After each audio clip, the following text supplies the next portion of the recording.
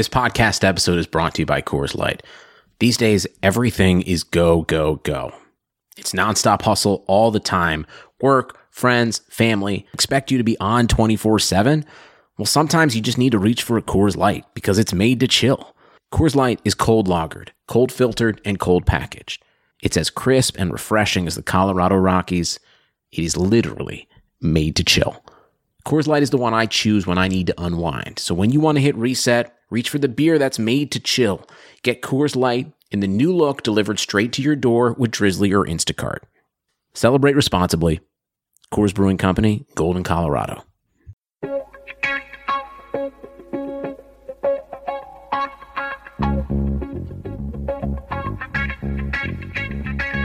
Karlsson, världens bästa Karlsson, hoj här kommer Karlsson, ingen annan Karlsson spelar jag så bra som mig. Karlsson scores! Karlsson, världens bästa Karlsson. Yes! Thank you, everybody, for tuning into another episode of the Keeping Karlsson Fantasy Hockey Podcast, the best fantasy hockey podcast in the world, hosted by two guys who at one point owned Erik Karlsson in their keeper pools. It's been a while, but we're back. I'm your host, Elon Dubrovsky. With me, as always, Brian Kahn. Hello, Elon. Hello, everybody.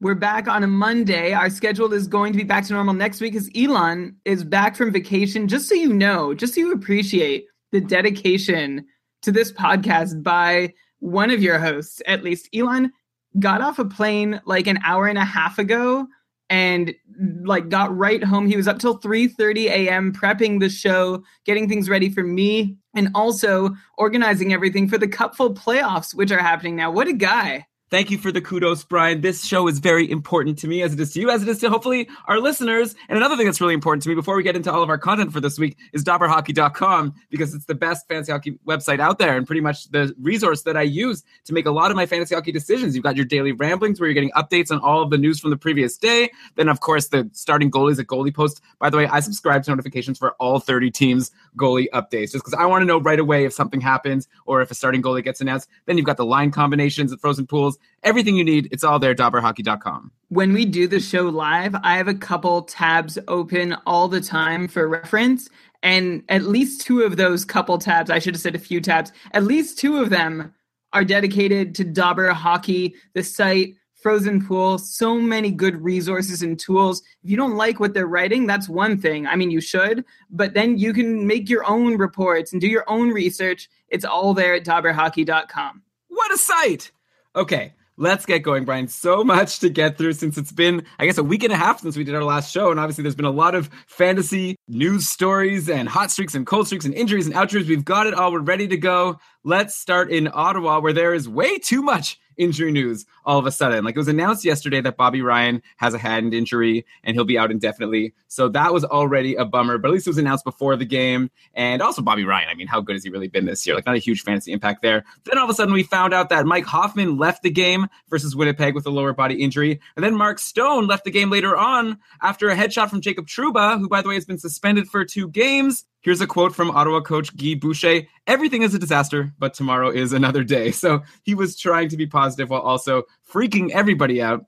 But hey, already there's been news that Stone and Hoffman have been traveling with the team, as well as Tommy Wingles, apparently, who also got injured. It's just a crazy game for the Sens. But let's start by looking at some of these players themselves. Let's use this as an opportunity to check in on the Ottawa Senators and some of these guys who've gotten injured. We got to start with Mark Stone. He's having such an amazing season. He scored yesterday before the injury, and he had a goal and 4 assists the game before versus Toronto, which brings him up to 47 points in 56 games on the season, which is a 69-point pace. Mark Stone, he's a 70-point guy now. We kind of thought that he would be able to take that leap this year, but I don't know if people thought he'd be able to jump this high. Obviously, when you have a 5-point game, that maybe boosts your pace a little bit more than maybe is reality, but still, Mark Stone has been having an amazing season. Keep in mind, he started the season with only 5 points in his first 12 games, so if my math is correct, that means he has 42 points in his last 44 games, almost a point per game pace. Basically, he's a superstar.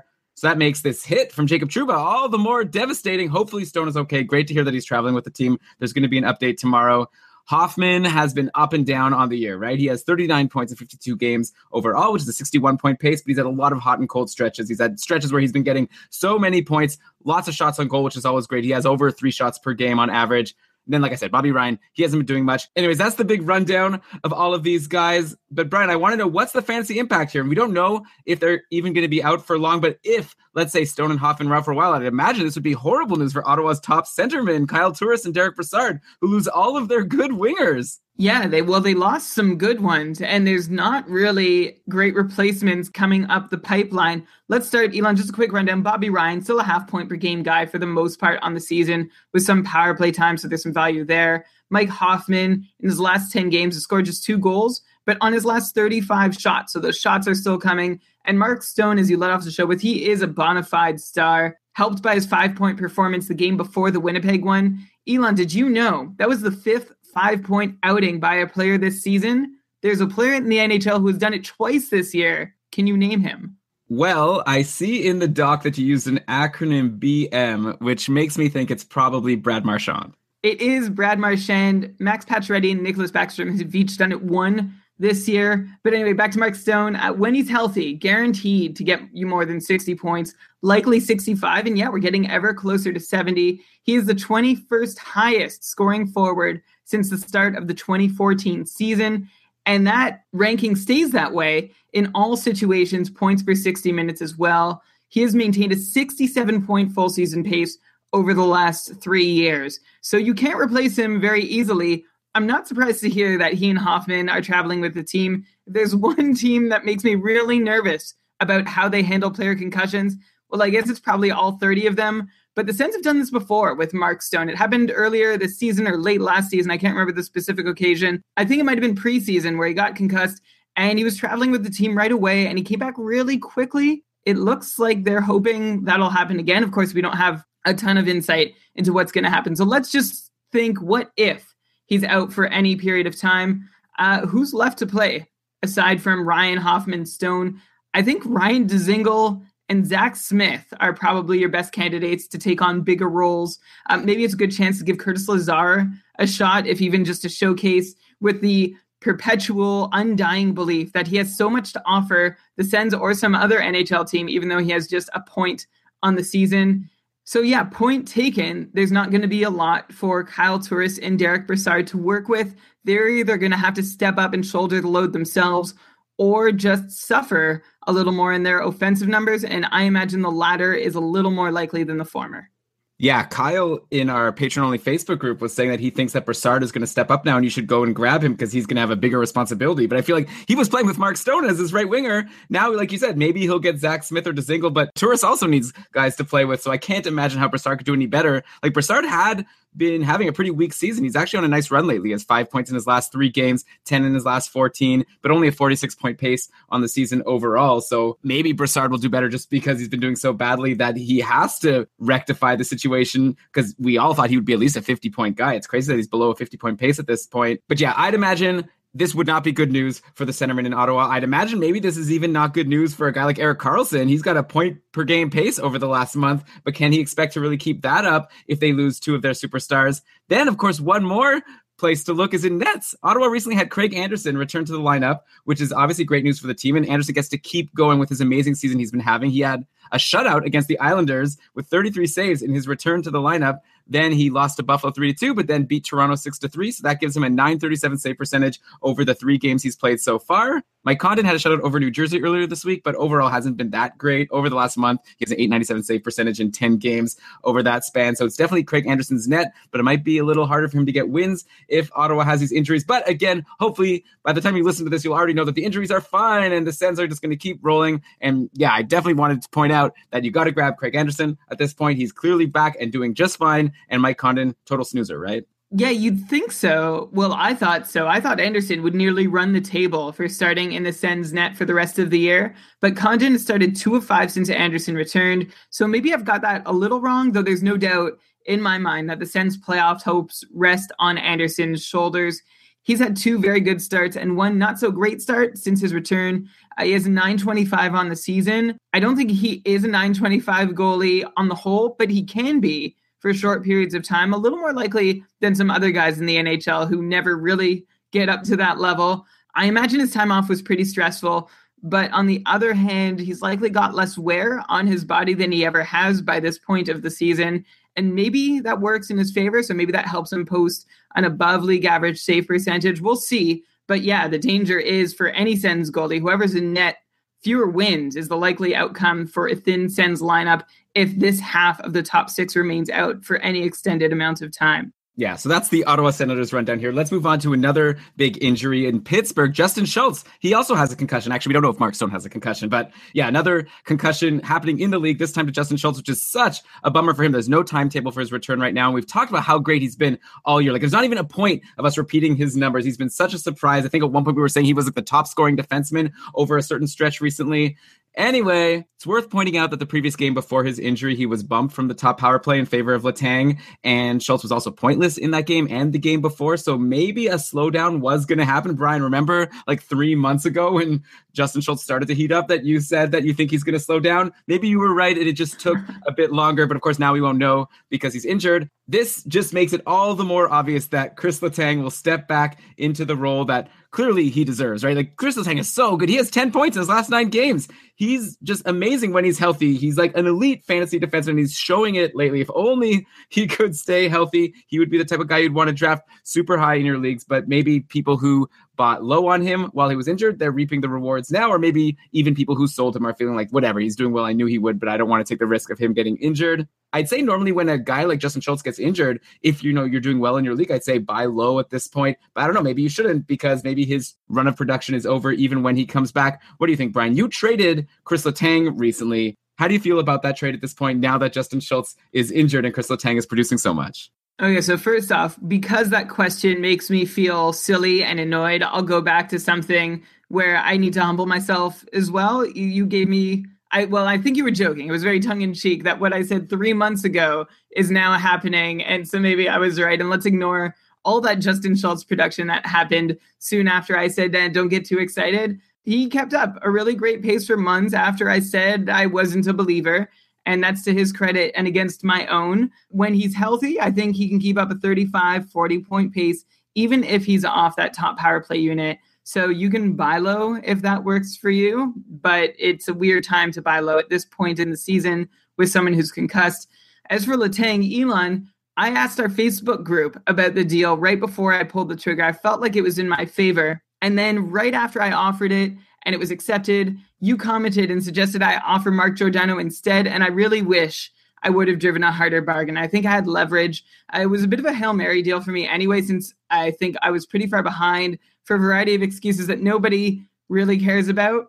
I did deal him for Johnny Gaudreau, and then I upgraded my Steen to Anze Kopitar in the deal. But both those guys have stunk, and Letang is firmly back on the top power play unit and still healthy. So I guess I have to feel okay about it. I dealt with the worst of Letang's season, so it sucks to have everything going right for him right now. But again, like you said, I got rid of him. I got rid of that injury risk. So if you have Letang, I don't know. I feel like you should hang on to him. Of course, you'll kick yourself if and when he does get injured again. Yeah, I just really hope Letang gets to stay healthy for the rest of the season. I would love to see what he could do with a full season. How many points could he get? I don't know. Maybe we'll never know. Anyway, since we're on Pittsburgh, let's take a look at the lines in the last game. We've had some outjuries there, like Malkin is back, Hagelin is back. They were running Crosby with Gensel and then either Hornqvist or Kunitz. I see that halfway through the game, they sort of switched those two up. We were excited about Kunitz playing with Crosby, but maybe he's been bumped for someone like Gensel. So that would obviously be a big bump for Gensel. Big drop for Kunitz, and they were running Malkin with Hagelin and then either Hornqvist or Kessel, and then Wilson and Bonino with either Kessel or Kunitz. So maybe things are up in the air and you have to wait before making any long-term decisions about the Penguins. Brian, at this point, like Gensel has been okay. He had an assist yesterday versus Detroit, 3 points in his last 5 games. Nothing amazing, but maybe the best you could hope for from a guy like Jake Gensel, and obviously playing with Crosby, anyone could get points. I wonder now, who's your favorite Penguin that's not on the top power play? Like, of course, you've got Crosby, Malkin, Kessel, Hornqvist, and Chris Letang. If you could have any other Penguin, obviously not counting Matt Murray as well, who would you want at this point? I should mention, Connor Sheary has been skating, and he's 3 weeks into his 4 to 6 week timetable. So maybe you don't want to jump on Gensel for the long term because Sheary could bump him once he comes back. But okay, let's leave Sheary out as well. Is there anyone else from the Penguins that maybe you would pick up in the short term aside from the guys I just mentioned? So I have Chris Kunitz I might swap him out if it's not a hits league for Jake Gensel at this point, who is a half point per game guy and seems to be a little cozier with his spot in the lineup over the last game or two than Kunitz has looked with his. Kunitz is still getting some shots and several hits. So if that works for you, great. He was a -4 in their last game against Detroit, which is pretty bad. And then, of course, the obligatory Carl Hagelin mention. I know he never does anything, but if you're just looking for shots, Hagelin had 5 of them in his first game back from being injured, which happens semi-frequently. Then he had no shots in his next game in only 13 minutes. Feast or famine is a theme for him. He has big occasional bursts, but he averages just about 2 shots on goal per game on average. He did play with Hornqvist and Malkin last game, so that's a little promising for point production, but it has not been a great season for him, and he's not reliably a big shooter. So you can try and catch a big game from him, but if you want to go the steady, dependable route, I would prefer Gensel. Yeah, I think all of these guys pretty much will not stay on anyone's roster for the rest of the season. Like maybe Connor Shearer when he comes back, if he could get back with Crosby and keep putting up that, 65, 70 point pace he was putting up. He's the guy I want that's not on the top power play in Pittsburgh. And Justin Schultz, I don't know. I feel like if you could sell him now and tell people once he comes back he's going to continue with that production, I think I would maybe do that because maybe Chris Letang was getting eased back into the lineup. And we saw, like I said, that Schultz was losing that power play time. Anyway, obviously we could talk about a bunch more injuries, but that's boring. There's nothing too big else to discuss. So why don't we go to some roster changes? Or I'm not ever sure how to label this, but a coaching change, a big one, I guess. Out of Montreal, we've got Michel Therrien fired, Claude Julien hired. Of course, we know Julien was just fired by Boston just a week before. So big change over in Montreal. There's only been one game so far. It was on Saturday, and it was a 3-1 loss to Winnipeg. And in fact, Montreal hasn't been scoring a lot of goals lately at all. They've scored either 0, 1, or 2 goals in 7 of their last 8 games. 3 of those games have been shutouts. So a lot of trouble. The lines that Claude Julien ran in his first game as the coach of the Habs were Radulov, Pacioretty, and Galchenyuk. So loading up the top line. And then Byron, Gallagher, and Plekanec. Poor Brendan Gallagher can't catch a break. They also had Pacioretty, Radulov, Shaw, Markov, and Weber on the top power play. And then they put Galchenyuk and Gallagher on the second power play with like Beaulieu and Petrie and Thomas Plekanec. So we'll see. Obviously, since the Habs only scored 1 goal in that game, I don't know if we should lock in and say these are the new lines moving forward. But I'd say probably good news or bad news for Galchenyuk if this were to stick, like good line, but off the top power play. Galchenyuk obviously has slowed down a lot. Like since he came back from his injury, or at least his last injury, he only has 3 points in 8 games. But of course, that makes sense since Montreal's been like shut out 3 of those games. But I wonder if it's possible for someone like Galchenyuk to get back to that almost point per game pace he was putting up before with Montreal slowing down, not being able to score as much. Like Radulov also, we were so excited about him. He had a goal and an assist 7 games ago versus Washington. But aside from that, he hasn't been doing much of anything lately. That's 1 good game in a sea of 0-point games. Not even many shots from Radulov lately. Only 14 shots in his last 10 games. Brian, you already talked about Weber slowing down in the last episode. Pretty much only Max Pacioretty has been producing. And that includes Carey Price, by the way, who has an .898 save percentage over the last 2 months. That's 20 games. Like, I don't even know where we want to go with the Habs right now. I'm just sort of pointing out how everyone has been bad. At this point, do we have to come up with new expectations for a lot of these superstar guys? Like, do we have to expect that Radulov's going to keep this lower pace moving forward? Same with Galchenyuk, same with Weber? Or do you think there's any sign, maybe the new coach, something could happen where all of these former superstars, fantasy superstars at least, will be able to get back to producing like they were at the beginning of the year? Anyone who's hoping the coaching change is going to jolt the lineup back into productivity, I mean, it could work. It could happen. On the last episode, I went off a couple times about how the Habs lineup hadn't been delivering at all, and maybe they were tired and run down was my theory. Thought the bye week would be some good medicine for that. And some Habs beat writers like Brian Wild and Eric Engels, they were saying similar things. In fact, when the Habs slumped hard last year, writers and fans pinned a lot of it on Michel Therrien, and rightfully so. But in this year's edition of the Habs midwinter slump, the beat writers are definitely pinning it on the players, and I haven't seen a whole lot of disagreement. It did seem like Therrien had made some real legitimate adjustments and that players needed to come around on their own. I mean, yeah, he was using Galchenyuk and Gallagher in weird ways. Galchenyuk specifically didn't look like he deserved much better, though, than what he was being offered. Anyway, regardless of whose fault it was, Therrien's gone now, and that has been, I think, immediately good to Galchenyuk. I think he needs to get back on that top line to get his game going with Radulov and Pacioretty. And I'm still just on the overarching theme of what's going to happen with Montreal. I'm still going to go with the hope that the bye week does every Habs some good. You mentioned Weber specifically. Also, Michel Therrien definitely committed big to Weber. I don't know if he had a choice. I don't think Julien has any choice now but to do the same. And now we get to play the fun game of wondering if Therrien was fired last season and Julien brought in, would the Habs still have PK Subban? I don't know. Sorry, Habs fans who still like PK Subban a lot. Well, you can't apologize to the Habs fans too much. Like, they still are first in their division, so they're almost definitely going to make the playoffs. It's very interesting for a coach to be fired on a team that is so high in the standings, but of course they've been struggling lately. Like I said, okay, Brian, we'll have to wait and see kind of what happens with the superstar Habs. I'd say don't sell low just yet. Let's wait and see what happens with the new coach. But some guys, I think, like Gallagher, he might be a snoozer at this point. Like, if you held on to him all the way through his injury, he has no points, 5 shots in the 2 games since returning, not on a good line. Maybe he could get on a line with like a Pacioretty and things could happen for him. Not a total snoozer, but definitely someone you should be watching and considering letting go, especially if you're in a tight matchup and you need production now. I'd say like a guy like Jeff Petrie is a snoozer. I know a lot of people picked him up earlier and were really excited about him as a really stealth ad that was getting some points and also a lot of nice peripherals, but like he's not getting any points now, and the hits and blocks have been drying up as well. So I'd say let go of Petrie. And I mentioned Carey Price, Brian. I got to ask you, at this point, Carey Price, everyone says he's the best goalie in the world. He was acting like it at the start of this season and last season before he got injured. Is it worth trying to buy low on him now? It seems so obvious, right? Oh yeah, make a low ball offer for Carey Price. He's Carey Price. At the same time, he plays for the Habs. I don't know, like, I know you're probably going to roll your eyes at me here, but is there something to the idea that maybe he's not going to be able to be so amazing, and maybe someone would be smart if they have him to sell him now while his stock is still so high because of his name? I understand that Carey Price has rarely looked as human as he has over the last little while.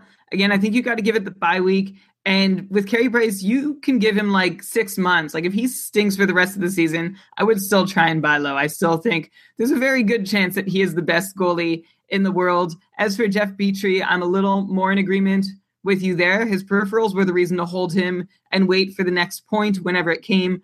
But now you likely have free agents who are doing better than his combined 2 to 3 hits and blocks per night. That's not each, that's combined. So like 1 hit, 2 blocks. And he's also seen 5 straight games where he's seen less ice time than his season average of 22 minutes.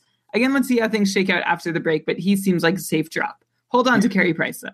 Okay. Yeah, I mean, well, the break is over. Habs play 3 times next week, so we'll be finding out very soon. It'll be fun to maybe check back in next episode or the one after that. Okay, another roster change. We have Oliver Bjorkstrand, who was called up again by Columbus. It's like the 3rd or 4th time this has happened. He got called up when Hartnell got injured, but he's remained on the team, even though Scott Hartnell is back. And right now, Bjorkstrand is finally making an impact. He's played 3 games so far in this recent stint, scored a goal on 3 shots versus Toronto, nothing versus Pittsburgh, but then a goal on 6 shots yesterday versus Nashville. And he played 17 minutes and 13 seconds in that game, which is the most in the 7 games he's played this season. And of course, why are we talking about Oliver Bjorkstrand? This is a guy who, going into the season, we thought was going to be a rookie that could really make an impact, someone we were excited about. And then he quickly slumped, wasn't in the top 6, and got dropped to the minors very, very quickly. But now that he's up, he was put right onto the Wenberg line initially, and it was Wenberg with Saad and Oliver Bjorkstrand. And then recently, Foligno got back on that line, and it was Brendan Saad who got bumped to the bottom 6. So either way, Bjorkstrand has been there. He's also been on the second power play unit with like Dubinsky and Hartnell and Saad and Jones. By the way, we talked about last week how good Dubinsky has been, and he kept it up last week. So great for him. Anyways, Oliver Bjorkstrand, is he worth a flyer right now if he's in the top 6? Lots of hype going into the season for him, like I said, but also now I think that's dried up, and it's a good opportunity to grab a free agent who potentially could give you like a good amount of shots and some points on a good line. Yeah, the fact that the Blue Jackets are bumping other guys around and out of the top 6 to make room for him definitely makes him look like someone who has the organization's favor on his side at the moment. So as long as he's hanging on to a spot in the top 6, certainly worth a flyer with those shot counts and with at least a point in his last 3 games, which is to think maybe he can put up another in his next 3 games or more. Yeah, so I think he's someone you should watch, maybe add if you have room to take a flyer. Who knows if he'll be able to even stay on the team, let alone in the top 6. But while he's there, he's doing pretty well, and we liked him a lot last year. Look at his numbers from last year. It was like a really good point pace for the short stretch that he was there. Anyways, obviously bad news for Foligno or Saad, whoever ends up staying out of the top 6. I wonder if Saad could be like a snoozer in disguise right now. I don't know if that's a new saying that I've just coined. His ice time has been dropping. He's potentially out of the top 6, and he's not on the top power play. Like, that's the bad news. He's got 3 points in his last 4 games, but he had a couple long, quiet stretches before that. So right now, he might sort of look like he's doing okay, but his situation to me is a little bit concerning, especially if Foligno stays in the top 6 and Saad goes down to be playing with the likes of Josh Anderson or whoever. So, Brian, do you think people should right now be trying to sell Saad? Like, am I right about this? Or do you think, nah, he's good, don't worry about it. He'll keep up the pace that he's been putting up for the rest of the season. Well, way to casually mention Josh Anderson, just sliding his name in there like it's a guy we all know and talk about so often, Josh Anderson on Columbus. Brandon Saad, he's worked his tail off all year, and he's won our praise because of it. He's tied for 7th in the league in even strength points right now, and that ranking holds the same in even strength points per 60 for all forwards who've played more than 700 minutes. Now, with all those even strength points coming pretty sustainably and no participation by Saad in that red-hot Columbus power play to start the year, he seems to be one of the more regression-proof Blue Jackets, but there you go. He just had 4 goals and 4 assists for 8 points in his last 22 games. Playing out of the top 6 would be a reason to finally lose patience if you're on the verge of doing so with his less than half point per game production over the last month plus. That said, I still think he's got more to offer. I think he can continue a 55, maybe even 60-point pace through the rest of the year. 60 points is probably a tall task without that power play time, but I think he can come back strong with his even strength play. So yeah, I definitely get the temptation about dropping him, and I get the snoozer in disguise thing because he has great numbers on the year. And you might still want to hold on to him to hope that something's going to come. I guess in a shallower league, could be a good time to cycle him out. I would feel compelled to give him another week or two on my roster, especially if my playoffs haven't started yet and I'm in a decent spot in the standings. Yeah, maybe you don't drop him, but maybe time to put out a feeler, see if you could sell for someone who maybe is on a cold streak. I don't know, like a Kopitar or something. Like, I don't know. You'll never be able to pull that off, but I guess you never know. I've heard of crazier trades that people tweeted us. Anyway, since we're on Columbus very quickly, Brian, we got to mention hashtag Team Werenski, because I was thinking of him as a potential snoozer himself. Like, if we would have done a show last weekend, I probably would have brought up Zach Werenski as a guy that maybe it's finally time to consider letting go of in shallower leagues. But man, like, I was considering dropping him the cupful. Like, I messaged you and you suggested that I hold on, and man, that was a good idea. Like, showing signs of life again. He had a goal and 2 assists yesterday versus Nashville, all at even strength, which is impressive considering all the power play points he had before. 2 assists versus Toronto a couple of games before that. He's got 16 shots in his 4 games he played last week. It looks like he's back on the top power play. We were concerned when Seth Jones took that spot, but I guess that was only for a couple of games. Werenski is back. Unfortunately, Columbus doesn't play again until Saturday now, but with Werenski back on the top power play and producing, you probably have to hold on. I know a lot of people were very close to dropping him as well. We heard about that in our Facebook group, but I think like great for Zach Werenski to keep himself fantasy relevant like all throughout the season. Yeah, so good for Werenski. If you added Seth Jones in the meantime, then maybe it's time to reassess exactly what he's doing, although he was doing all right for himself without that power play time. Keep in mind, in Columbus, like with Bjorkstrand and Werenski and Jones and even Dubinsky, it's a bye week for all these guys, and they're in kind of a flux situation. So like the Habs, next show is going to be really interesting. We're all going to keep an eye on what happens with Columbus coming out of their bye week, especially with regards to Bjorkstrand and Saad. They need to be watched closely once the Blue Jackets hit the ice again. Okay, one more roster move, Brian, before we get into outjuries and hot streaks and cold streaks and all that. Man, so much I want to talk about. But I've got to mention a trade today. Michael Stone traded from Arizona to Calgary, maybe the exodus. This is the start of it from Arizona. Obviously, we knew that they were going to be sellers at the deadline. And Michael Stone is a guy who we've looked at as potentially the number 2 defenseman there. At stretches throughout the season, he was on the top power play with Oliver Ekman-Larsson, though sometimes it's been Goligoski. And I'd imagine, by the way, this must be good news for Goligoski, right? Now that Michael Stone is not there to get that extra power play time, it does seem like Arizona is one of those teams that loves to go 3 forwards and 2 defense, and it was jumping back and forth between Goligoski and Stone, but I feel like this is great news for Goligoski. And Michael Stone traded to Calgary. I'd imagine that can't be good for his fantasy value. Like, I imagine why Calgary is making this trade, because they want to get depth on defense, maybe replace their 5th best guy, but there's a lot of good defensemen on Calgary ahead of Michael Stone right now, so I feel like all of his fantasy value is gone. Yeah, maybe he'll pick up some blocks. I think it's a funny thing to think. I guess it's not that funny, but I think he's an improvement over Chris Russell. So even though it took almost exactly a year for them to move on from Chris Russell and bring in another NHL player, their defense has definitely handled themselves well. I don't know if that's fair, but they've been okay. Like, they have that strong top 3 in Brody, Giordano, and Hamilton. And then there's a bit of a drop off. I think Stone helps mitigate that at least a little bit. And I think you're right, Elon, about Alex Goligoski. He, under the radar, has 7 points in his last 9 games. And I imagine his role grows even more with Michael Stone out of the picture. Yeah, I guess on the other end, if Verbata and Hansel, and actually we'll get to those guys in a little bit, but like these guys all get traded, maybe Arizona won't be able to score the goals that they've been scoring lately. But okay, Brian, before we get into the next segment of the show, let's thank our sponsor for the week, SeatGeek. Guys, did you know that SeatGeek is the smartest way to find hockey tickets this season? It's true, because you get great deals. You get to see the value of the tickets as they're being listed. You could get notifications for when the prices change on things. They've got 100% confidence guarantee. Like everything you need, you could find it over at SeatGeek. You'll always get the best deal on every ticket because SeatGeek price compares for you by searching multiple ticket sites. Prices can vary depending on where you shop, but SeatGeek will always find the lowest available price for you. I used SeatGeek, Brian, when I went to see Dave Chappelle in New Orleans this past weekend. Wow, I'm such a cool guy, right? It was a really funny show. That Dave Chappelle, still good. Such a cool guy. You know, you're a repeat customer of SeatGeek, and that's great. If this is your first time ever, if it's going to be your first time ever using SeatGeek, we have an incentive for you. Listeners of our podcast get a very special and unique reward of a $20 rebate from your first purchase with SeatGeek. All you need to do is download the app, make an account, enter the promo code KEEPING, and you will get mailed a crisp check for $20 US after you make your first purchase with SeatGeek.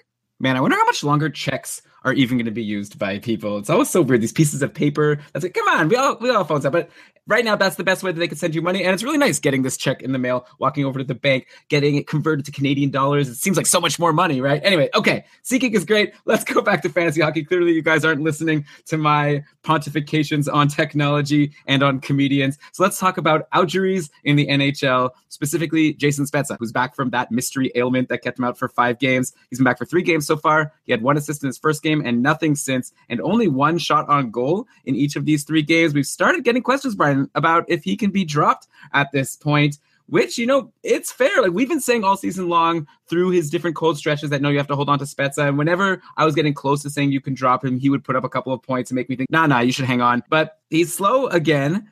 And it looks like he was on like the 3rd line for Dallas's game on Saturday versus Tampa. Like they were running with Ben, Eakin, and Eves, and then Roussel, Seguin, and Sharp, and then Faksa, Shore, and Spezza. So I guess they finally split up that Sharp, Faksa, Shore line, and Patrick Sharp gets a bit of an upgrade, obviously now playing with Tyler Seguin, so maybe he's someone to look at in a deeper league if he's been dropped as a free agent. But okay, we're talking about Jason Spezza. Are we ready to give permission for people to let go, or should they still hold and expect to bounce back? Obviously, Spezza still on the top power play, but not great line mates right now. Obviously, that could change very quickly. Those Dallas lines never stay the same for long. But when he's not even giving you shots on goal, what are you really getting from him? You're not getting hits and blocks, that's for sure. Yeah, so of course it depends on who your other options are, whether or not you're going to drop Spezza. We've mentioned already how his even strength shot rates have definitely fallen pretty far from what was a really nice 10-year peak last season. I kind of like this underdog vibe of the Spezza Faksa shoreline, but it's also not one that you can really rely on to come up with big production.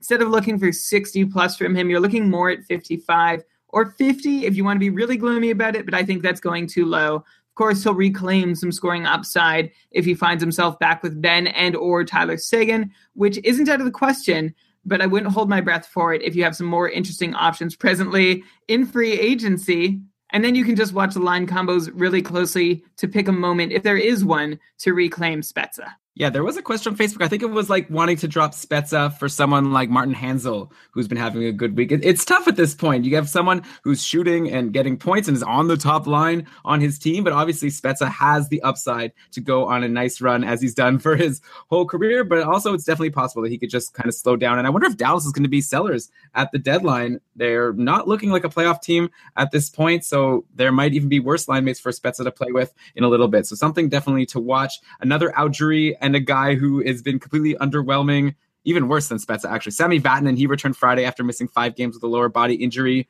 He's played 2 games so far, no points, only 1 shot overall. Though he was moved back to the top power play with Fowler for what it's worth. It's like, that's, for me, the only thing about Sami Vatanen right now is he's on the top power play. So he must be capable of getting some points, but it hasn't happened. He's been there all season long. He was available in my Cupful division recently.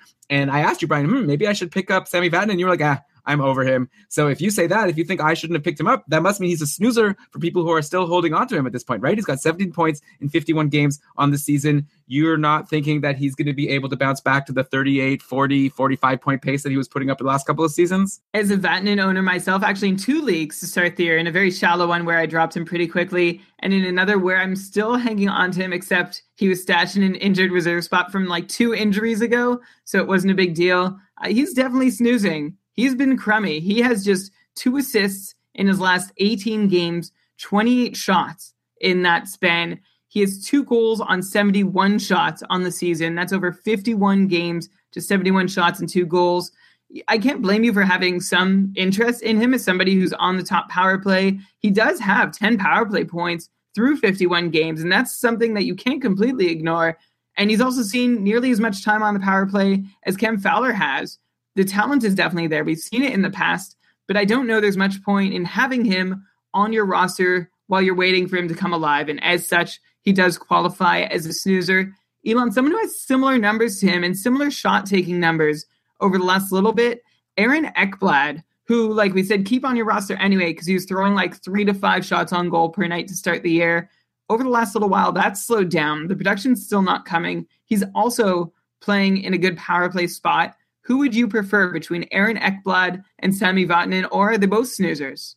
Well, it's interesting you ask that now because now finally Ekblad's actually got a nice little run going. Like, he's going into today's game against St. Louis with a 3-game point streak. So at least that's something, and he takes more shots. So I guess for now, I would go Ekblad over Vatanen, and I don't think you're going to feel too bad about it either way. Like, I really don't know. Like, something tells me that Vatanen's going to have a small good run at some point on that top power play. If, it also depends if Anaheim could get things going. Like, they've been shaking up their lines. That power play hasn't stayed the same. Anyways, to answer your question, I'm going to say Ekblad. Do you concur or do you go Vatanen? No, I concur. I'll go with whoever has put up a point most recently, and that's Ekblad with a 3-game point streak. Huberdeau's back in the lineup. Barkov's healthy. Things might be starting to click a little better for Florida. I still think both guys have marginal fantasy value, but yeah, I will take Ekblad over Vatanen for now. It's going to be very much like, you have your goalies, your 2 goalies who are equal, and you go with the guy who wins, or a coach would do that, go with a hot hand. Go with a hot hand between these 2 guys.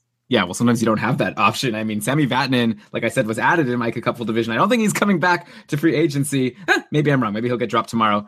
Since you mentioned Florida, let's take a quick diversion from Anaheim because I want to get back there. But you mentioned Florida. I did want to say quickly, did you know that James Reimer might be the starting goalie there? Like, he's playing today, and it's his 6th start in 9 games for Florida, and he's been doing really good. And Luongo has had a couple good games, but he's also had a couple big stinkers. Just wanted to throw that out there. Interesting things in Florida. They've got their superstars back. They've maybe got a more reliable goalie, which might be a mean thing to say about Roberto Luongo and his amazing career.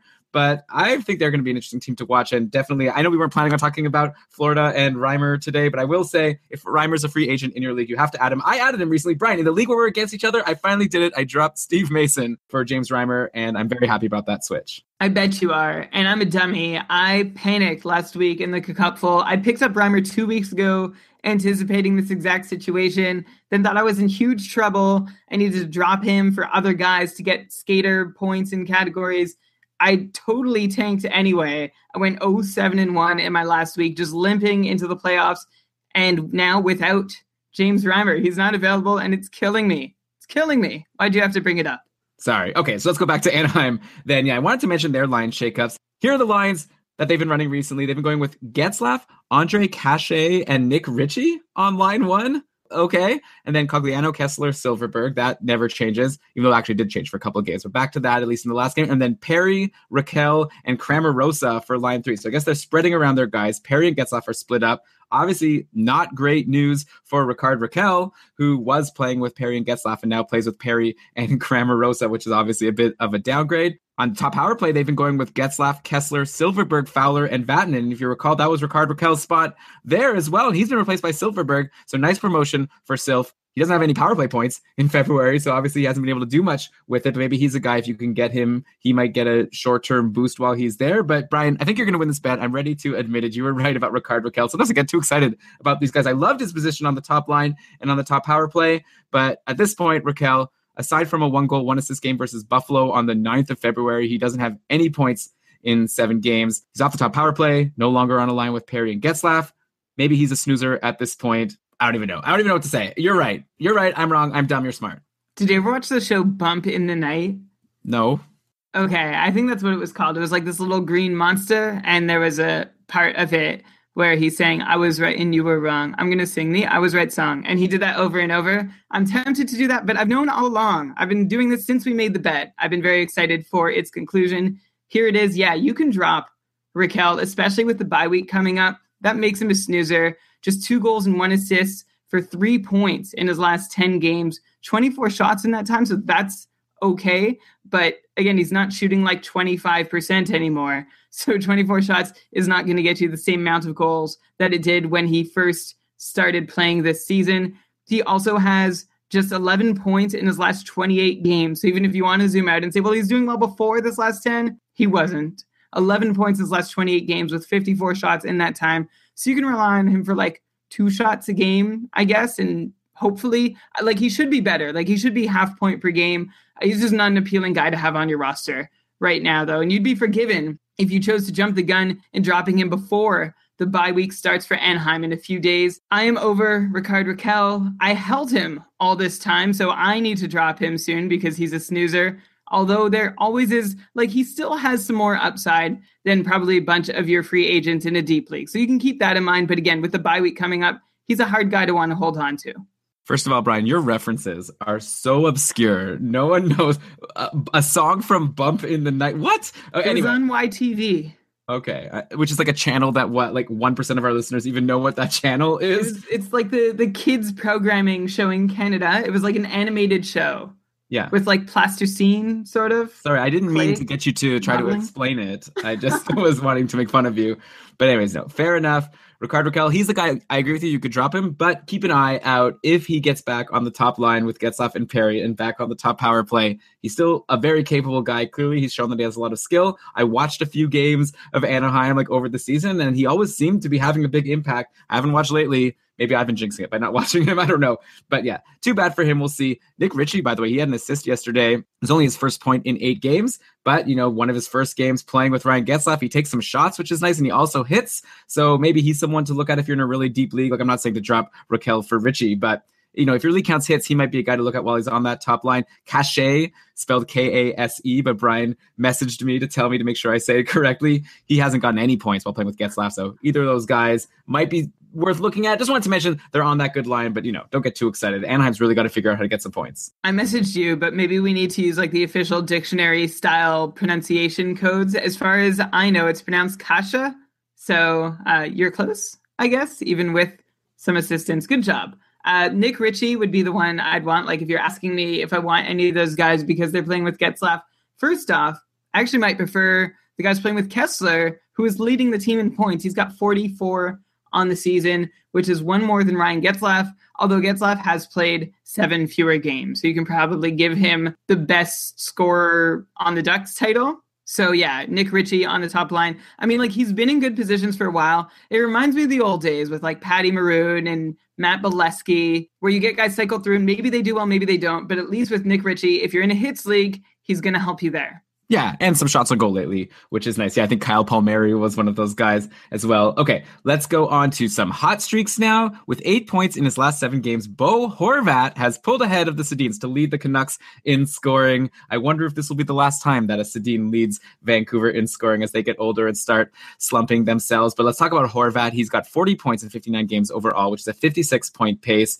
It's crazy, though, that Horvat's been putting up all these points, and he's doing this playing with Yannick Hansen and Alex Burrows recently, and he's also not on the top power play. He's just a really solid guy that's able to produce, I guess, regardless of where he is in the lineup. I feel like if he's available as a free agent in your league, is it finally time to just snag him and hold on and expect him to give you that 55-point pace floor that he's been reliably giving you for like over a season and a half now? Or do we assume he'll like slow down and be worthless because these line mates, like, no one could put up this point pace with those line mates, right? Like, I'd be curious to know, let's say we talked about Bjorkstrand before, who you would like at this point between Horvat and Bjorkstrand for the short term and maybe also for the rest of the season. I'm going to take Horvat, and I'm also going to look for Horvat. I'm going to look past the last 8 games in which he's been well. I'm going all the way back to 2 months ago. Mid-December, December 13th specifically. Since then, he's played 30 games. He's got 24 points in that span, 10 goals, 14 assists, 59 shots, 6 power play points. He's a top 50 scorer in the league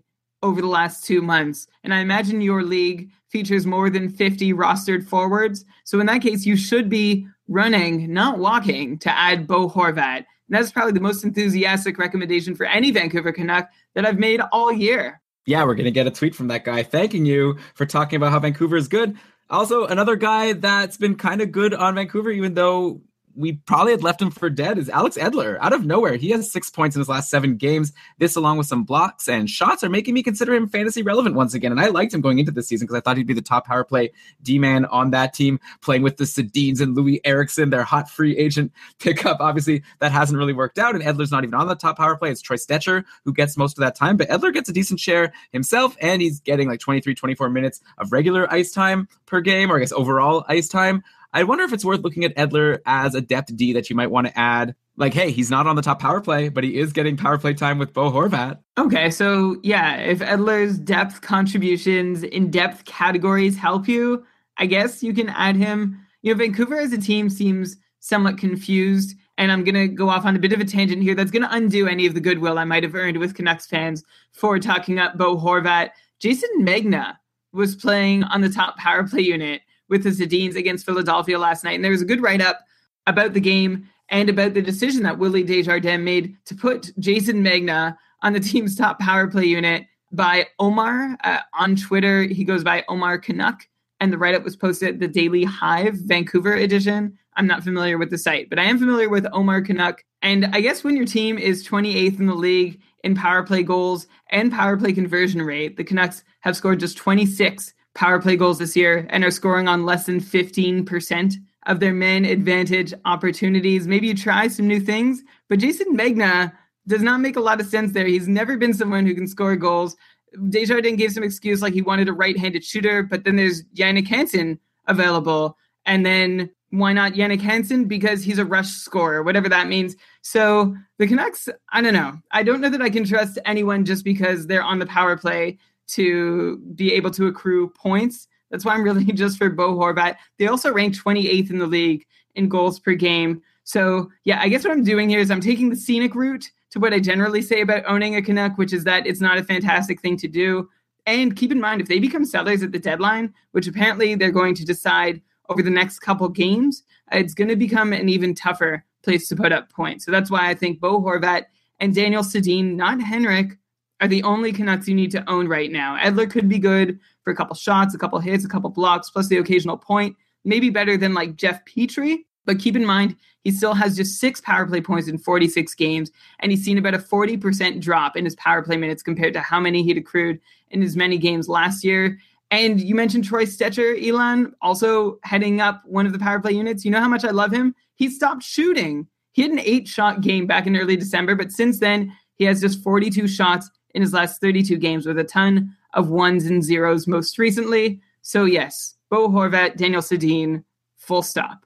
Wow, yeah. Daniel Sedin, by the way, also was a guy I was starting to think maybe we have to let go of him. He's been having a really brutal year, but he has 1 goal and 6 assists in his last 9 games, which is nothing crazy, but better than the barely half point per game pace he has on the season, only 34 points in 60 games. Honestly, the fact that a run like this is noteworthy to me makes me think the Sedins are pretty much snoozers or very close to it at this point. Even Daniel Sedin, like, yeah, he still takes some shots, and so, you know, he's more capable of putting up points. If your league counts shots, they're good. But man, yeah, I think I'd prefer Bo Horvat to definitely Henrik Sedin and maybe to Daniel Sedin. I don't know. I guess depends what you're looking for. But I don't know. I think it might be over for the Sedins, though. We have said that before. Then they've gone on to have like 60, 70 point seasons following that. So maybe next year will be somehow a big boom year for them. But I am not counting on it.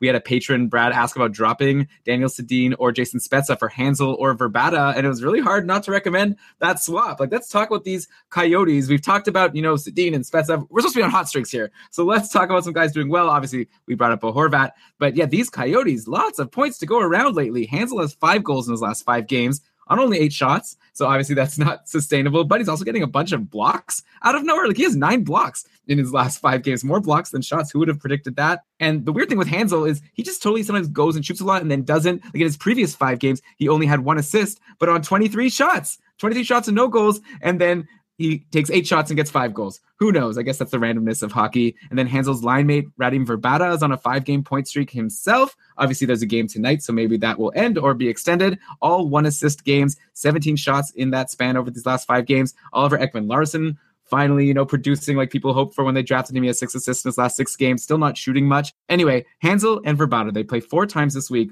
and are both available in our joint league, Brian. Like, we could add these guys, and I'd imagine they're still available in other leagues. People don't want to jump on them, even though they're producing, I guess, just because they're on this weak team. There is, though, the idea that the trade deadline is coming, and people are expecting Arizona to be sellers, so maybe they could get moved. Though I wonder if maybe people might be overrating the possibility of a guy like Hansel or Verbata getting traded and the impact that could have on their value. Because on one hand, yeah, probably if, like, let's say Hansel gets traded to a better team, sure, he'll play on a team with better players, which means they're probably going to score more, whatever.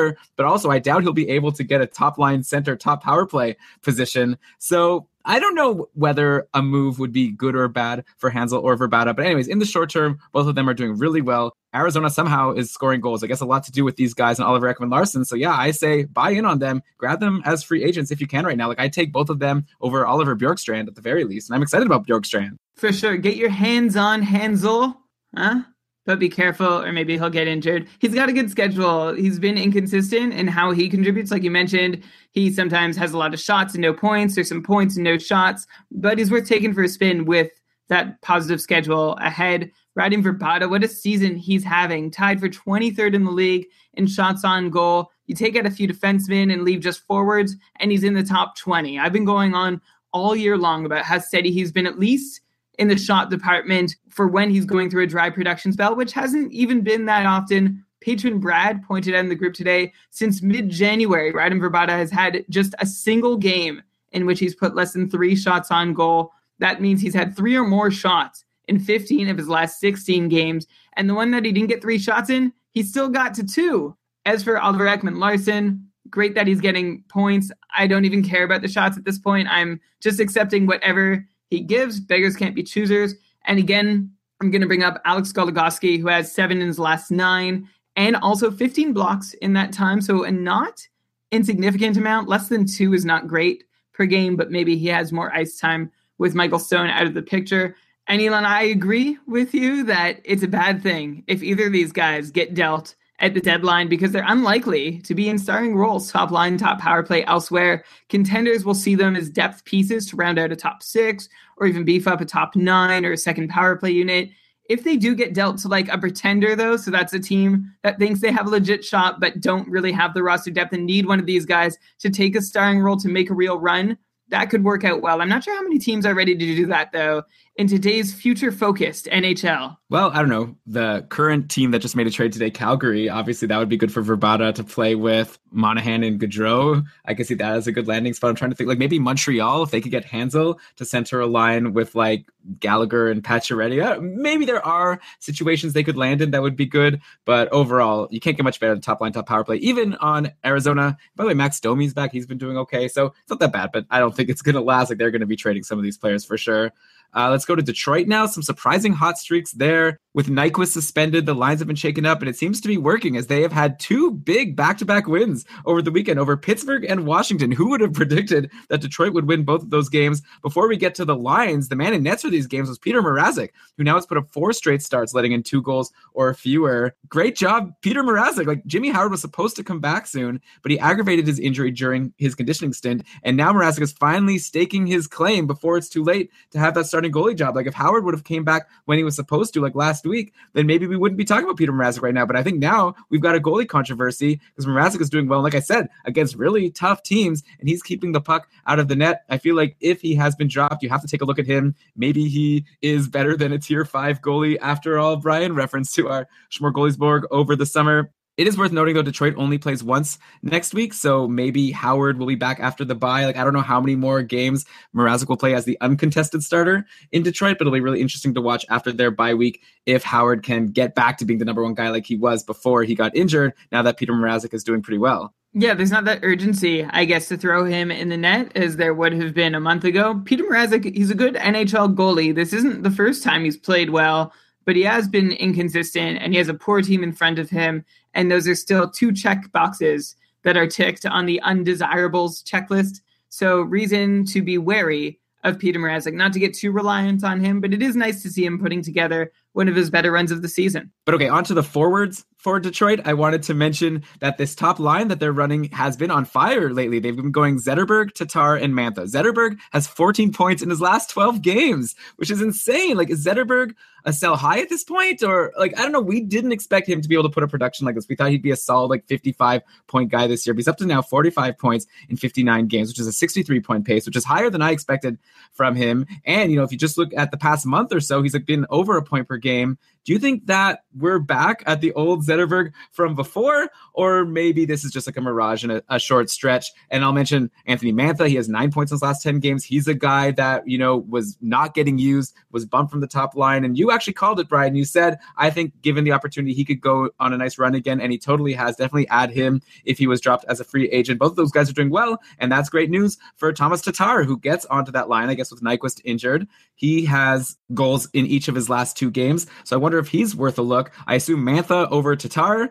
And I already asked you a question about Zetterberg, so maybe I should start letting you answer things before asking you to compare all these guys like Bjorkstrand and Horvat and whoever you have as your number one guy at this point from all of the potential free agents we've been talking about. Okay, so I'll take them in the order you mentioned them. Zetterberg has 7 goals and 18 assists for 25 points in his last 28 games, so this isn't just a recent thing. Although there certainly have been ups and downs, and when he's gone on big runs earlier in the season, he has disappeared for like stretches of 3 to 5 games at a time. He has 68 shots in his last 28 games too, so good things happening for him. I don't know if the old Zetterberg can really come back.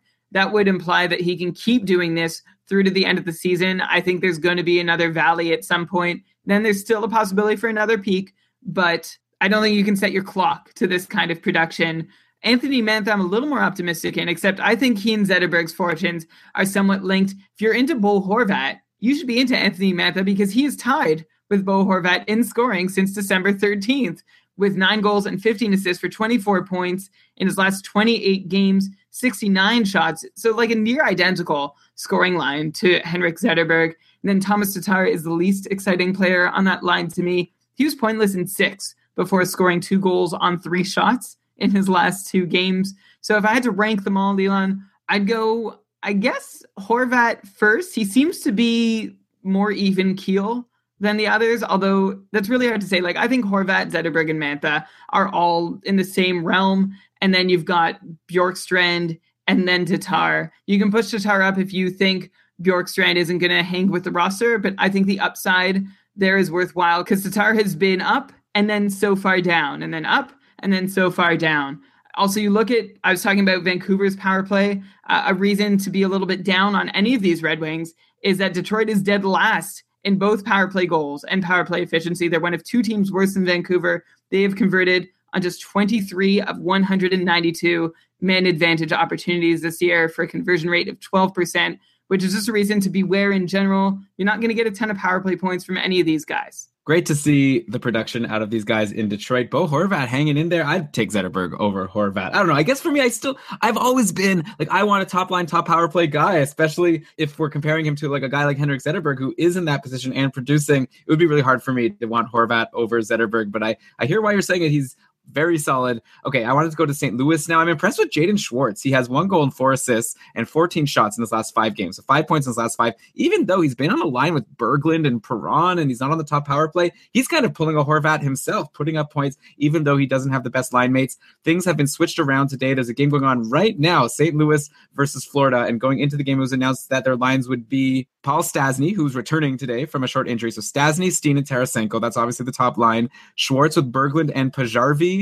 And then Barbashev, Lederer, and Perron. So I was going to go into this and say maybe Perron is someone to look at as a guy playing with Jaden Schwartz was doing well. But yeah, Perron and Lederer, bottom 6, forget about those guys. But Schwartz, Berglund, and Pajärvi, that shouldn't really be a good line. I was kind of hoping that Schwartz would go play with Stastny when he came back. But no, Stastny goes to play with Steen and Tarasenko. Curious to know what you think about Schwartz moving forward. We've talked about Steen a lot this year as someone who we were concerned about because he wasn't doing anything, and then he started doing well and he was back on the top power play. But Schwartz is another guy we had really high hopes for going into the season. He hasn't really delivered. Like, he currently has 37 points in 55 games for a 55-point pace, which is pretty much the floor of what I would have expected from him.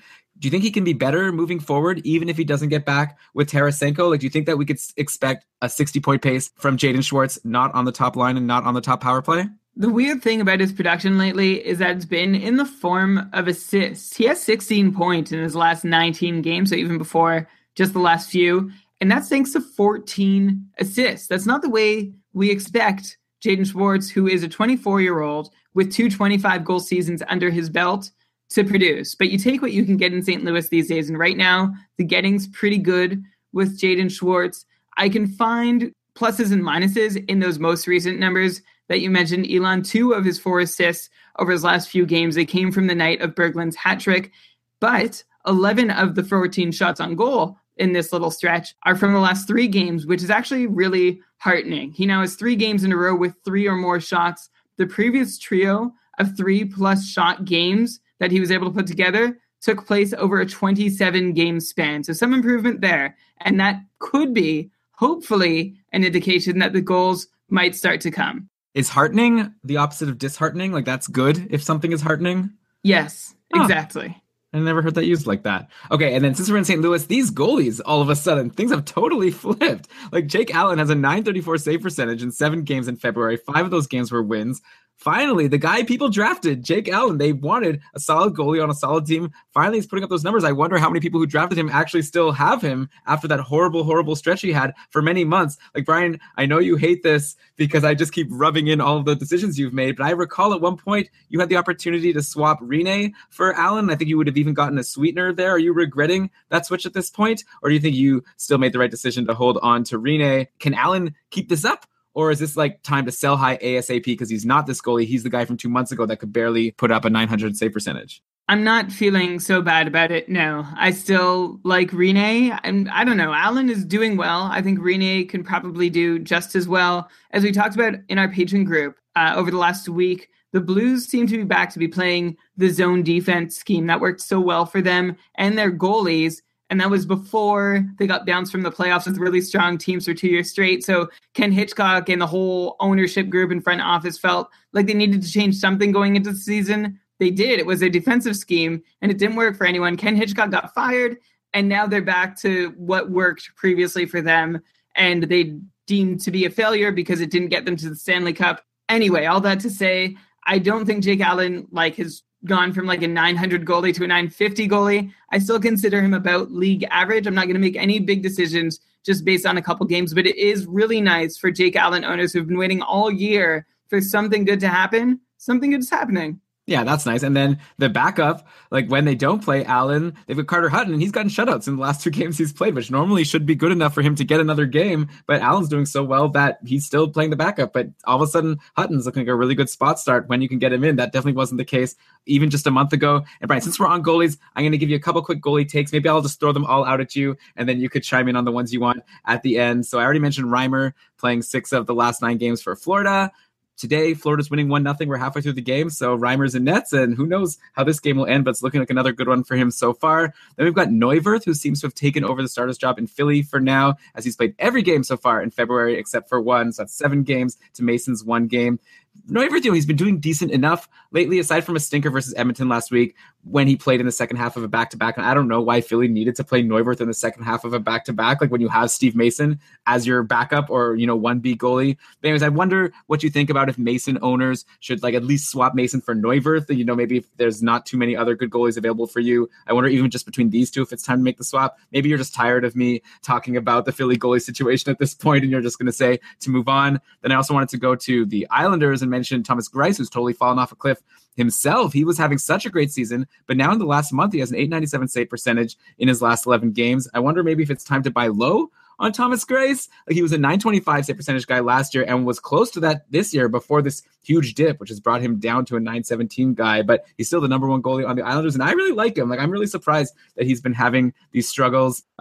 Okay, I guess I'll stop. I have one more goalie that I'll mention later, but why don't you chime in with any thoughts you have on Neuwirth or Reimer or Greiss? Okay, well, let me start with Neuwirth, who you said has been decent enough, and other people are saying, well, he's got to be the starter. He's an .879 goalie over his last 5 starts. In those 5 starts, just 1 quality start and 2 really bad starts. You go back to Mason's last 5 starts, He's an 894 goalie, clearly better. Brian, you're cherry picking here. Like, what about Neuwirth's 5 starts before the most recent 5 starts? Didn't he have 4 straight really amazing games? Well, no, but you're going based off this current run where it looks like he's established himself as the number 1 goalie just by virtue of playing. And I understand that you add value to whoever is getting the net. That's totally fair. I just think it's odd to consider Neuwirth any better than Mason just because he's had the net. When he's had the net, he's blown it, as Mason did. So they both have left the number 1 job or continue to leave it wide open. I also had a chance to acquire Steve Mason, by the way, and I backed off on that, and I'm glad that I did. So I don't know, Elon, if you have Mason, if now's the time to swap for Neuwirth. I don't know when the Flyers say, okay, this isn't working, back to Steve Mason, or if they get to that point, it is something to watch. I feel like neither goalie might be worth owning, depending on your format. And then Thomas Greiss, patron Kyle pointed out something very good in the group today. He said 17 of the Isles' remaining 24 games this year are on the road, including a 9-game road trip. And the Isles also have 7 back-to-back outings remaining this season. So that either means Greiss is going to be worked like a dog and he's going to have a lot of games where he's not getting rested. And we know the effects of playing both nights of a back-to-back. You are generally worse the second night, as is the team in front of you. Or it means that JF Berube is worth considering picking up if he does get the second half or first half of some of those back-to-backs. I get that Thomas Greiss was good and now he's not doing well. I still lean towards him being a shade above league average, but that schedule and the team in front of him, and that's another team that could become sellers before long, they certainly make an above average save percentage more of an uphill battle than it was when he was rattling off all those great starts. Maybe I shouldn't have said an average save percentage because he has a fair bit of control over that, but a solid goals against average and getting wins. That's going to be hard for him over this really tough schedule with a weak and maybe to be further weakened team. I know my syntax is off, but I hope you can roll with it. Yeah, Brian, we'll roll with the syntax. One more goalie I wanted to bring up here. Aaron Dell is having a really great low-key backup season. I remember, Brian, what was it, a month ago? You made fun of me for having brought up Aaron Dell at some point. I still remember that. And, he's good, actually. Aaron Dell as the backup for San Jose. We talked about Grubauer being an amazing backup to own as someone who you might want to hold on to instead of trying to cycle him in because he's such a solid spot star whenever he plays, very likely to win. Aaron Dell, I feel like, is the exact same as Grubauer. He has a .934 save percentage. He has 7 wins in the 12 games he's played. I guess he doesn't play as much as Grubauer, but Brian, you told me something about how you were reading that Dell might be getting more starts moving forward. So maybe you could chime in on that and if you think Dell is close to Grubauer territory. I feel like these are the 2 best pure backups that you can grab for spot starts or maybe just to hold as your third goalie in fantasy right now. Okay, so I'm going back through our G-Talk history, and I can't find myself making fun of you for bringing up Aaron Dell. Are you sure that happened? It was on the show. I remember I was saying something about how you talked about a player, and I was saying something like, why are you even talking about that guy? And then you were like, oh, coming from the guy who brought up Aaron Dell at the start of the season, something like that. Okay, well, I still, I can't stand by it because I don't really remember it, but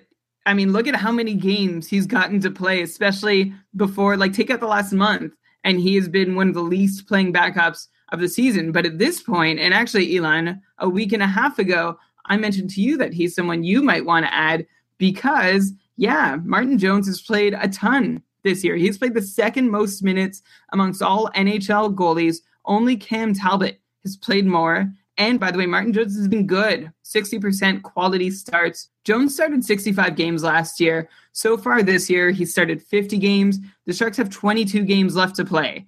Do the quick math. If Martin Jones starts 65 again this year, that leaves 7 more starts for Aaron Dell over the rest of the season. In essence, about 1 per week. And why not try to give him those starts? Because he's shown to be capable of handling the odd game, unlike Sharks backups of the past, such as Alex Stalock, as you might remember. So Dell has been reliable, and you wonder if it's best for Jones to start resting up. He posted a .923 in last year's postseason after starting 65 games. So you say, well, why doesn't he just do that again? Well, compound those 65 starts from last year with 24 playoff starts, and then a short summer, and then another 65 starts. That's an even more intense workload than it seemed like last year. So why not throw Aaron Dell in net? That's my argument for getting him more starts down the stretch. I would get him in for as many games as I could afford to if I were the coach. If you're somebody who owns Philip Grubauer or in a league where someone else owns Philip Grubauer, it's a good time to go after Aaron Dell, especially after the Sharks bye week ends. Yeah, if he's going to play these more games, as you seem to have calculated he should, assuming they're not going to play Martin Jones for a million games. Like, why do they need to play Martin Jones so much when Aaron Dell's proving to be such a capable backup? Like, that wasn't the case last year. San Jose had bad goaltending. Now they seem to have a really good backup. Let's keep playing Aaron Dell until he shows that he can't be trusted. Like, San Jose is clearly in the playoffs anyways. On the other side for San Jose, in case you haven't noticed, Tomas Hertl has been playing on line 3 in San Jose with Joel Ward and Nikolai Goldobin. So Tomas Hertl, like, definitely a snoozer. If you grabbed him while he was injured and were excited about him, he's even worse to me than like a Brendan Gallagher. Like, you have to dump Tomas Hertl if he's not playing with the Jones or not even in the top 6. Like, overall, he's got 15 points in 28 games. But I have no interest in him right now. LeBlanc was on line 1 with the Joes, but he was into the minors today, probably because the Sharks are on a bye week. These bye weeks don't even get me started. Also interesting to note, Joe Thornton owners can finally maybe rest a little easy. He's finally producing again. He's had a 5-game point streak that recently was halted yesterday, but he was doing well. I know a lot of people were concerned about him, so that's good. But let's get to the main story on San Jose, which is Brent Burns. He's on a 4-game point streak. He has 18 points in his last 15 games. He leads the league in shots on goal with 242. Last year, we were so impressed with him being second in the league behind Ovechkin, but now he's ahead of Ovechkin. Ovechkin has 220, Brent Burns 242, and Burns is closing in on Crosby and McDavid for the league lead in points. McDavid has 67, Crosby has 65, in a few fewer games, but whatever, and Brent Burns has 64, so he's 3 points away right now from the Art Ross Trophy. Like, who could have predicted this? Brent Burns is so amazing. If your league counts shots, he's definitely like the most viable player in your league, or he has been. I can't believe I picked Carey Price in the league where we're against each other, Brian, when I could have had Brent Burns with the 5th overall pick. He's so good. Like, who do you think is going to win this Art Ross Trophy? Is it going to be McDavid, Crosby, or Burns? It's hard not to bet on Burns right now. Like, though, to be fair, it's not as if McDavid has slowed down. Like, it's not as if people are catching up to him because he is slowing. Like, McDavid has 7 points in his last 4 games, so he's doing fine. But Brent Burns keeping pace with that, and so is Sidney Crosby. It's going to be a fun race. I think it's between those 3. Yeah, keep in mind Crosby has played 7 less than McDavid, 8 less than Brent Burns, and that's why I'm still going to go with him. It's amazing for Brent Burns that he's still in this discussion, and he also has had a crazy workload over the last couple of years. The minutes he plays, he hasn't missed a regular season game in more than 2.5 years, and he also played 24 extra games into a shortened summer going into this season. So for him to come all the way to this point the way he has and look like he's just going to keep going is amazing. His numbers this year are impressive in about 100 different ways, and you just documented several of them, so I won't retread. Way to go, Brent Burns. Yeah, and okay, speaking of Connor McDavid, who I brought up as someone obviously in this race for the Art Ross Trophy. I don't have a guy on the streak exactly yet, but we got to mention Jordan Eberle has been moved back to a line with Connor McDavid and Pat Maroon. So all those Jordan Eberle owners who we said, maybe you should hold on because if he gets back with McDavid, something good could happen. It's happening now. Who knows how long it'll last, but unsurprisingly, he has a goal and 2 assists in his last 2 games. I'm talking about Jordan Eberle here. So it's probably time to jump back on the train, at least while he's on that line. Maybe he'll stay there for a bit longer this time. It's worth noting that Leon Draisaitl, who's bumped from the McDavid line, he's still riding a 3-game point streak, so perhaps he can still keep his great season going even without playing with McDavid. He's still on the top power play with McDavid, Lucic, and Letestu, and Oscar Klefbom, who has reclaimed the top power play spot in Edmonton from Andrei Sekera. For a while, it looked like Klefbom was going to be only on the second power play. Maybe they're going to keep switching back and forth, just like they switch Jordan Eberle and Leon Draisaitl from that McDavid line. But what am I getting at here? I'm saying grab Jordan Eberle if you can. Brian, you've been saying that you like Eberle, but obviously he hasn't been that good, and he clearly has shown that he can't be relied on to put up too many points, not on the McDavid line, but while he's there, he's great. I say grab Klefbom if he's going to be on the power play with McDavid, and I say don't worry too much about Draisaitl because he seems to be pretty solid no matter where he plays. Yeah, whether this is just to get Eberle going or he's going to stay there for good, time will tell, but if you want to make a preemptive ad on him without worrying too much about what the future holds, you certainly could do worse than picking up a still young 60-plus point player who is beginning to show signs of life. Leon Draisaitl got to eat some crow here. He's been amazing, and he continues to be amazing without Connor McDavid at this point. And there was optimism from others who watch the Oilers more than I do about what Dry could do away from McDavid, that he could handle centering his own line. And those people have been right so far. He's helping Lucic get back on the board with 2 points in 3 games after Lucic had gone dry for a bit before that. Anton Slepyshev is the third piece on that line. That's interesting. He's played well in the AHL. He only played 10 games there. He's been a healthy scratch a couple times in Edmonton this year. Not a lot of points to show for what he's played, but I wonder, now it's like, who can Leon Draisaitl help score? Also worth mentioning, Ryan Nugent-Hopkins back on the board lately with 3 points in his last 2 games. And Elon, you talked about Oscar Klefbom. Yeah, he's pretty much a must-add as long as he's on that top unit. And if you have Sekera, I mean, he's stepped up his blocks a little bit, but otherwise he's mostly unimportant. But as you said, there's a good chance that he could end up back on that top unit. We've seen him leave that unit and then go back before this season. And then my last comment on Edmonton, Elon, is about that top power play unit with Mark Letestu. He has 3 power play points in his last 24 games. So I don't know why they have him up there still. I guess they like what he offers the unit still, even though he's not in on any goals they're scoring. I would personally prefer stacking that unit and having Eberle or Nugent-Hopkins up on that top unit. But that is just me. I don't coach the Oilers. I have a podcast about fantasy hockey. Hey, that's not too shabby. Nothing to sneeze at. But hey, you can't really judge the Oilers coaching too badly since they're confidently in a playoff spot right now. They're having a great season, so good for them. And I guess they like what they're doing with their 2 power plays. They've got now some good people on the second power play, and sometimes that's nice to have. But I do think Sekera probably is a snoozer. He's like pointless in 7 games now. Maybe when he gets back on the top power play, you could add him again, but I don't think anyone's going to rush to add him if you drop him right now for someone else who's like a hotter hand. And I'll also note Chris Russell is going to be back tomorrow for the Oilers. I just read that. So if you want some blocks, he's been injured for a while, but he's going to be back. I assume he's just going to get right back to giving you all those blocks once again. I've got one more hot streak for you, Brian, and then a cold streak, okay? So hot streak first. Ryan Spooner scored yesterday for the Bruins versus San Jose, which puts him on a 3-game point streak, and he has 8 points in his last 9 games. So Ryan Spooner, another one of these guys, not on a great line. Like, he's on line 3, playing with Vetrano and Hayes, but he has been on the top power play with Marchand and Bergeron and Pasternak, and he's someone who was hot before, and we were excited about him, or at least I was, saying he's a guy worth adding, but that was when he was on a good line, and then he went cold. Now he's hot again. I'm curious to know what you think, Brian. Is he going to be able to keep up this point pace moving forward, or do you think this is like a mirage, and Spooner, especially on the third line, won't be able to keep up the great pace that he's been on over the past couple of weeks? I think it's, there's no real evidence of it yet, except that he's still doing well. I think Claude Julien getting fired. Claude Julien seemed to be somebody who had Ryan Spooner intermittently in the doghouse. So I wonder how long it'll be until we see something like that happen again, where he's not getting minutes.